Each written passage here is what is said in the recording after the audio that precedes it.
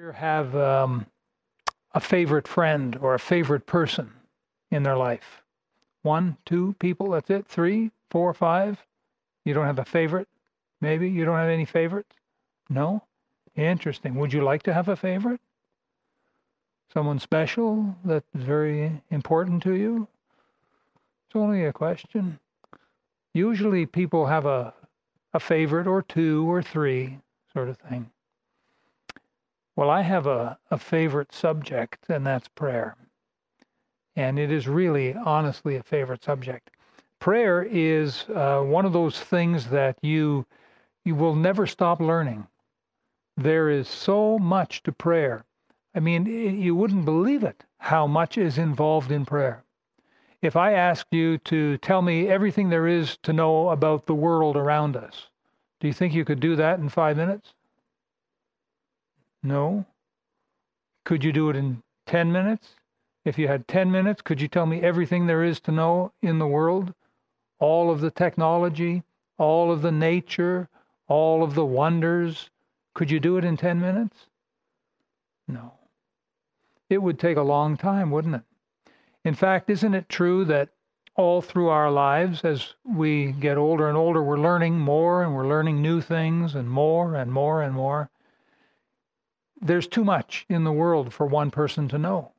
No one knows it all, right? Because you're always going to meet someone who knows something you don't. Always. And prayer is such a big subject. It's like that. Prayer is not just putting your hands together and saying, "Now I lay me down to sleep," or, "Lord, thanks for the food, amen." That is just not even the beginning of prayer. You have your Bible. Let's open the Bible to Matthew 17. So I entitled this, Prayer Changes Things and People. And Matthew 17 is where we'll begin. Now, I have to be careful of my time, otherwise I'm going to go over time. There's a cute story about a guy who saw a bunch of girls all gathered together, and they were all bubbly and excited and talking and jabbering and giggling and laughing, and this group of them. And so he went over. In fact, it was a pastor, and he went over and he said, "Hey girls, what's up?" And one of the girls held up her left hand, and on her ring finger was a sparkling diamond. And of course, you know what that means, right? She'd been engaged. Some lucky guy had put a ring on her finger. And so the pastor simply asked this one question: who's the lucky guy? And that was the last thing he was able to say, because after that, she told all about him and showed his pictures and talked about his family tree, and on and on and on and on she went. You see how special he was to her. Prayer should be that to us. The great prayer warriors should be in this room today. Prayer ought to become something so incredible, like I never believed it. I would have never believed it if you had told me, but it's true, it's true, it's true. Prayer changes things and people. Now, Matthew 17, it's a familiar story, and I'll get your help here. We're going to read 8 verses, and I'll read the first, and you read the second, and I'll read the third, and you read the fourth. Okay? All right, let's begin. After 6 days, Jesus taketh Peter, James, and John, his brother, and bringeth them up into an high mountain apart. And was transfigured before them, and his face did shine as the sun, and his raiment was white as the light. And behold, there appeared unto them Moses and Elias, talking with them. Then answered Peter, and said unto Jesus, Lord, it is good for us to be here. If thou wilt, let us make here 3 tabernacles, one for thee, and one for Moses, and one for Elias. While he yet spake, behold, a bright cloud overshadowed them. And behold, a voice out of the cloud which said, This is my beloved Son, in whom I am well pleased. Hear ye him. And when the disciples heard it, they fell on their face and were sore afraid. And Jesus came and touched them, and said, Arise, and be not afraid. And when they had lifted up their eyes, they saw no man save Jesus only. This passage has a lot of different truths that we can preach from it, but this one on prayer is very important. Now, it's true that prayer changes things, and prayer is a means of getting things from God. That is absolutely true. The very word prayer means to ask. That's what the word means, literally, to ask. Perhaps you've heard or read where someone goes to another and says, I pray you, give me this. Well, what are they doing? Are they getting on their knees and praying to them as if they were God? No, they're simply asking. They're desiring, I pray you, you see? And so the word prayer means to ask, but prayer is much, much more than just changing things or getting things. Prayer ushers you into a relationship with God. Now that is a key truth. Prayer ushers you into a relationship, a very special, intimate relationship with God himself. And in this relationship, you will change. You will change. It's not like some kind of authoritative iron, fist, you will change. It's not that. It's just that it's going to happen. You're going to change. I've been married now to the same woman for going on 40 years. I've changed. I couldn't help it. I've changed. The influence that she has on me has changed me. It really has in so many ways. When you and I get alone with God, we change. It just happens. We change because of his influence upon us. Now, him being God, I don't think we're going to change him, okay? But him being God, I think he's going to change us when we are in his presence. And we sort of see that here. Now, if you were to do a study on the life of Jesus, you would find that he spent a lot of time praying. He was always alone praying to the Heavenly Father. And sometimes he'd be up early in the morning praying. Other times he'd stay up late at night and sometimes pray all night. But he spent a lot of time in prayer. And the disciples saw it. And remember what they asked him? What? Lord, teach us to pray. They saw that and they wanted that because the disciples knew that prayer changes things and people. Prayer is a means of getting things from God and changing things. It's really true. It's true. It's true. We had a great answer to prayer this morning, haven't we, for Pastor Tim and mostly, I guess, for Mrs. Lydia, because she should have given birth a week ago, but there was no MSP, no medical coverage. And so to go have a baby in the hospital costs between $10,000 and $20,000. Just round it to $15,000. That's a lot of money, $15,000 to have a baby. Who pays for that? Well, if you have the medical insurance, the government pays for it. It's like the children are born free almost. Born free. Anyone ever heard that song before? Born free? Born free? You guys have never heard Born Free? Man. Well, look it up on YouTube later, Born Free. So anyhow, we've been praying. God's been holding off the baby. Things had to come together for just the right time. And this morning, the MSP came and the contractions have started. So you gotta love it, huh? We have a God who can answer prayer, but we have to get alone with God, to see these miracles happen. This church came as a result of prayer. We prayed for a month. We're on our faces praying for a month. In the month of September 1999, and then we gave birth to Grace Baptist Church the next month. God brought it to pass. So you will find that Jesus spent a lot of time alone praying to the Father. Now maybe you've tried this. Maybe you've said, I'm going to spend a good season in prayer. and you lasted a few minutes, and your mind went blank, and you sort of felt silly and said, well, I don't know what else to pray, Lord. I guess that's it. I guess I got to go. Maybe that's happened to you. It's happened to me. When I was in Bible college, I would hear about these great men of God that prayed all night, and saw miracles happen. I'm going to do that. So I got on my knees in my dorm room by my bedside, and I'd go to prayer. And the next thing I knew, my alarm was going off in the morning, and I was in bed with the covers up to my chin. And I thought, what happened? Well, I fell asleep. Oh, and I felt so bad. Lord, it won't happen tonight. You'll see, Lord. Happened again. I woke up next morning with covers up to my chin, alarm clock going off, waking me up. Oh, I felt like a failure. Here, chapter 17, verse 2, we're talking about prayer changing things. Look at this. And Jesus was transfigured before them, and his face did shine as the sun, and his raiment was white as the light.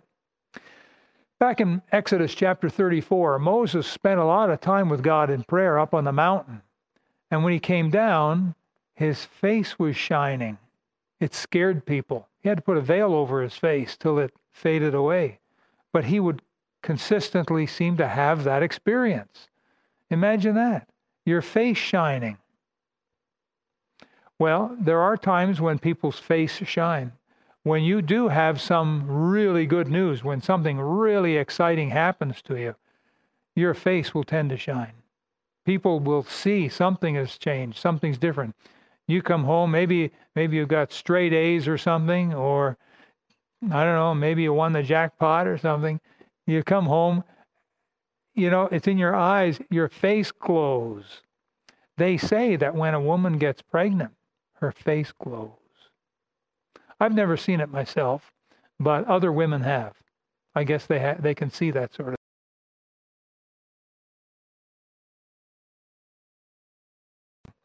Prayer ushers you into a relationship with Almighty God. And that's the exciting part about this. And in this relationship, you will change. We have Matthew 17 here, where the Lord Jesus changed in front of those disciples. And you say, well, how do we change? Or what do we change into?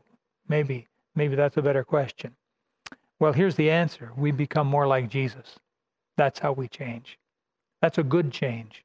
Some people change for the worse. Do you know of anyone who's changed for the worse? Maybe you knew them when you were a little kid and you used to hang around together or something. You grew up, they kind of went their way, you went yours. Then you heard about them later. Boy, did they ever change for the bad. Have you ever heard anything like that? If not, you will. It happens. It's sad. But imagine being more like Jesus. Can you imagine this for a minute? Having his peace. Now, if anyone had peace, it was Jesus. How do you know Jesus had peace? Well, he was in the boat asleep out on the Sea of Galilee, and there's a wild storm going on, and the 12 disciples were rowing and bailing water, and the boat was filling up, and they thought they were going to die. And they went to him, and they woke him up. And they said, Master, carest thou not that we perish? Do you remember this story? And he sat up, and he stood up, and he rebuked the wind and the waves, and they just lay at his feet. And he turned to the disciples and said, "O ye of little faith." You remember that? Isn't that incredible? I've often thought, what would I have done if I was in the boat, one of the disciples? Well, I probably would have done what the other disciples did.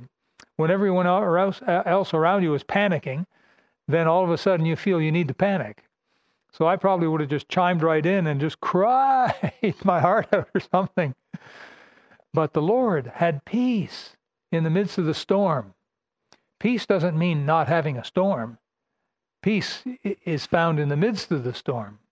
The howling waves crashing, and yet you have perfect peace. Jesus had perfect peace. Imagine having perfect peace, especially when final exams come. Imagine that, having perfect peace. Even when bad news hits, it's still going to be all right. You see, that's what we want. We want to be changed into his image, into his likeness. We want to imagine having his peace. Imagine having his wisdom, the wisdom of Jesus. Imagine having the joy that Jesus had And listen, imagine having the relationship with God the Father that Jesus had. Now, wow, come on, that's something. And I'm telling you, prayer ushers you into a relationship with God Almighty, and you will change. You will become more like Jesus. That's apparently what the Bible teaches. Is it even possible? Could it happen? Yes, it will happen. That's the very will of God for each of us to become more like Jesus. Romans chapter 8, verse 29, for whom he did foreknow, he also did predestinate to be conformed to the image of his Son. That's predestination. Predestination means to lay out your steps, your destiny, predestinate, to lay out your steps. In the Bible, predestination speaks of being conformed to the image of his Son, becoming more like Jesus. Romans chapter 12, verse 2, be not conformed to this world, but be ye transformed by the renewing of your mind. And so prayer ushers you into a relationship with God, and that experience will change your life. The secret is to establish a daily prayer closet. If you want this for your life, it's not going to just happen on its own. You have to schedule a holy, special, spiritual, sanctified time and place that you meet with God. So it's not going to happen on its own. You have to make it happen. It's not that hard to do, but it's a little harder to maintain it. Because once you set it up, the devil's going to say, not without a challenge. And he's going to have this happen, that happen. He's going to have you feel too tired. He's going to, whatever, all of his tricks. He's going to destroy. He's going to try his best to destroy that prayer closet. You can't let that happen. When God made his covenant with Abraham, do you remember reading this in Genesis, how God told Abraham to take several animals and cut them in half? You remember reading about this? No? Yes? And it was a covenant that God made with Abraham. And back then they had some weird customs. And this was one of their customs. They would divide an animal or two or three in half. And then the two people making the agreement would walk together in between, the divided animals. And the meaning was, if either of us break the covenant, then that's what's going to happen to us. That was the cultural significance of breaking these animals in half and walking down the middle. Well, Abraham never walked down the middle. Only God walked down the middle. Abraham's job were to chase the birds away, because, you got fresh meat there and the birds are coming in. Abraham's job was to keep the way clear, chase those crows away. And then God came and walked down the middle. You read about that in Genesis. Now, you set up a prayer closet, you're going to have to chase the crows away, because there's going to be things. The devil is going to make sure of it. There's going to be things. And let's face it, some days you're going to fail. But if you have a sincere heart, most days you will succeed. You will. It's like most anything. Most of the time, if you have a sincere heart to do something, you will succeed. Most of the time, you're probably going to slip up once or twice along the way. So your prayer closet will be what you make it to be. And so make yourself a good prayer closet.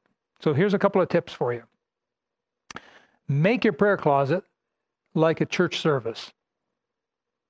You want to include devotional reading, some devotional reading on prayer, how to pray. There's great books. R.A. Torrey's got a great book on prayer. Rosalind Goforth wrote a fantastic book called How I Know Prayer Works. Tremendous book. And you can read a page or a chapter at a time, whatever. So you include devotional reading, then you include Bible reading. And if you don't know where to start in the Psalms, start in the Proverbs, start there. And then you include some hymn singing. You say, what if you can't sing? Well, you can squeak or squawk, make a joyful noise unto the Lord. At worst case scenario, take your cell phone and find some good hymns on there and listen to one, maybe sing along with it or something. but get some singing in there. Sing praises to Him. This is all part of your prayer closet. You say, well, I didn't hear the word prayer. We've got devotional, we've got Bible reading, we've got hymn singing. Where's the prayer? These things prepare your heart for prayer. You have to warm up your heart, because truth is the heart gets cold. It does. You got to warm your heart up. And these are the things by which you can warm your heart up. Now you're all set and you're ready to pray. Now you can pray. Now, if you turn back a few pages, please, to Matthew chapter number 6.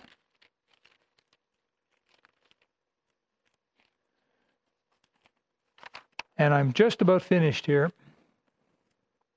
Matthew chapter 6, you have what we call the Lord's Prayer, starting in verse 9. After this manner, therefore, pray ye, Our Father which art in heaven, hallowed be thy name. Thy kingdom come, thy will be done, and so on, right through to verse 13. Here you have the Lord's model prayer, and it's a great model to follow. You pray, you say, well, it says here, Our Father. Well, you can pray that if you want. Why don't you pray my Father, Heavenly Father? You can even call him Dad because you're saved. Abba, Father. Abba means Daddy. You can call your Heavenly Father by a more intimate name. So you can use the prayer. Say, well, how much time will all of this take? Well, as much as you allow it. That's how much time it'll take. And I suggest that you start with 30 minutes a day. 30 minutes a day? Wow, I'm not sure I do 30 minutes a year. Yeah, most of us start that way. 30 minutes a day is going to put you into a relationship with God. If you wanted to enter into a relationship with another human being, you've got to spend more than 30 minutes a year. You've got to spend time with that person and get to know them, and they get to know you, and that takes time. But the thing is, it's a happy time. I suggest you spend 30 minutes. Here's how I suggest you divide it up.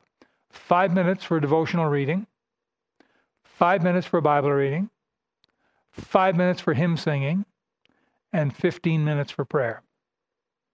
And you should have a prayer list where you start praying for pastor and people and special needs of others. Pray for salvations. Pray for missionaries. Pray for special events that are happening. But these things need prayer. So you got to warm your heart up, and then you spend 15 minutes in prayer. Now, here's the thing about it. Make sure your family knows that you're going in the prayer closet. Otherwise, they're going to come bang on your door. Hey, I can't find my left sock. Do you happen to know where it is? Hey, remember, tomorrow we're going to go to such and such a place. And there you are in your prayer closet trying to have a relationship with God. So let your family know, that from this hour to this hour, you're in the prayer closet. And if they could please answer the phone for you, water the plants, walk the dog, answer the door, whatever, sort of to leave you be. That's the idea. So you got to let your family know. Now, as you develop your taste for the prayer closet, because to be honest with you, a lot of Christians, they never go this far with prayer. And prayer to them is just, thanks for the food, Lord. Amen. And that's about it.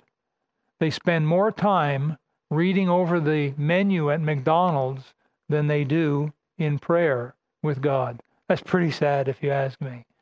But the more you get into prayer as a relationship, the more you're going to like it. You're going to develop your taste for it.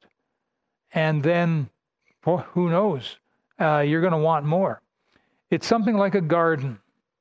If you have a garden, you will get out of it what you put into it. And prayer will change you in the most exciting and amazing ways. It really will. And so the Bible says, be instant in prayer.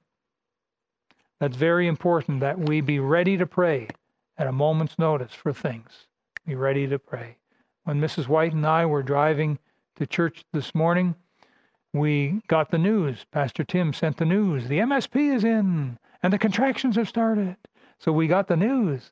And so when we got in the parking lot, we parked the van, and then we went to prayer. And we thanked the Lord. and we ask God to keep his protection around them. Be instant in prayer. Anyhow, there's so much, much more. I've not even scratched the surface with you today on what's involved in prayer and the relationship with God and how it changes us. But I think that's enough to get started. Okay, Pastor Silver, I turn it back over to you.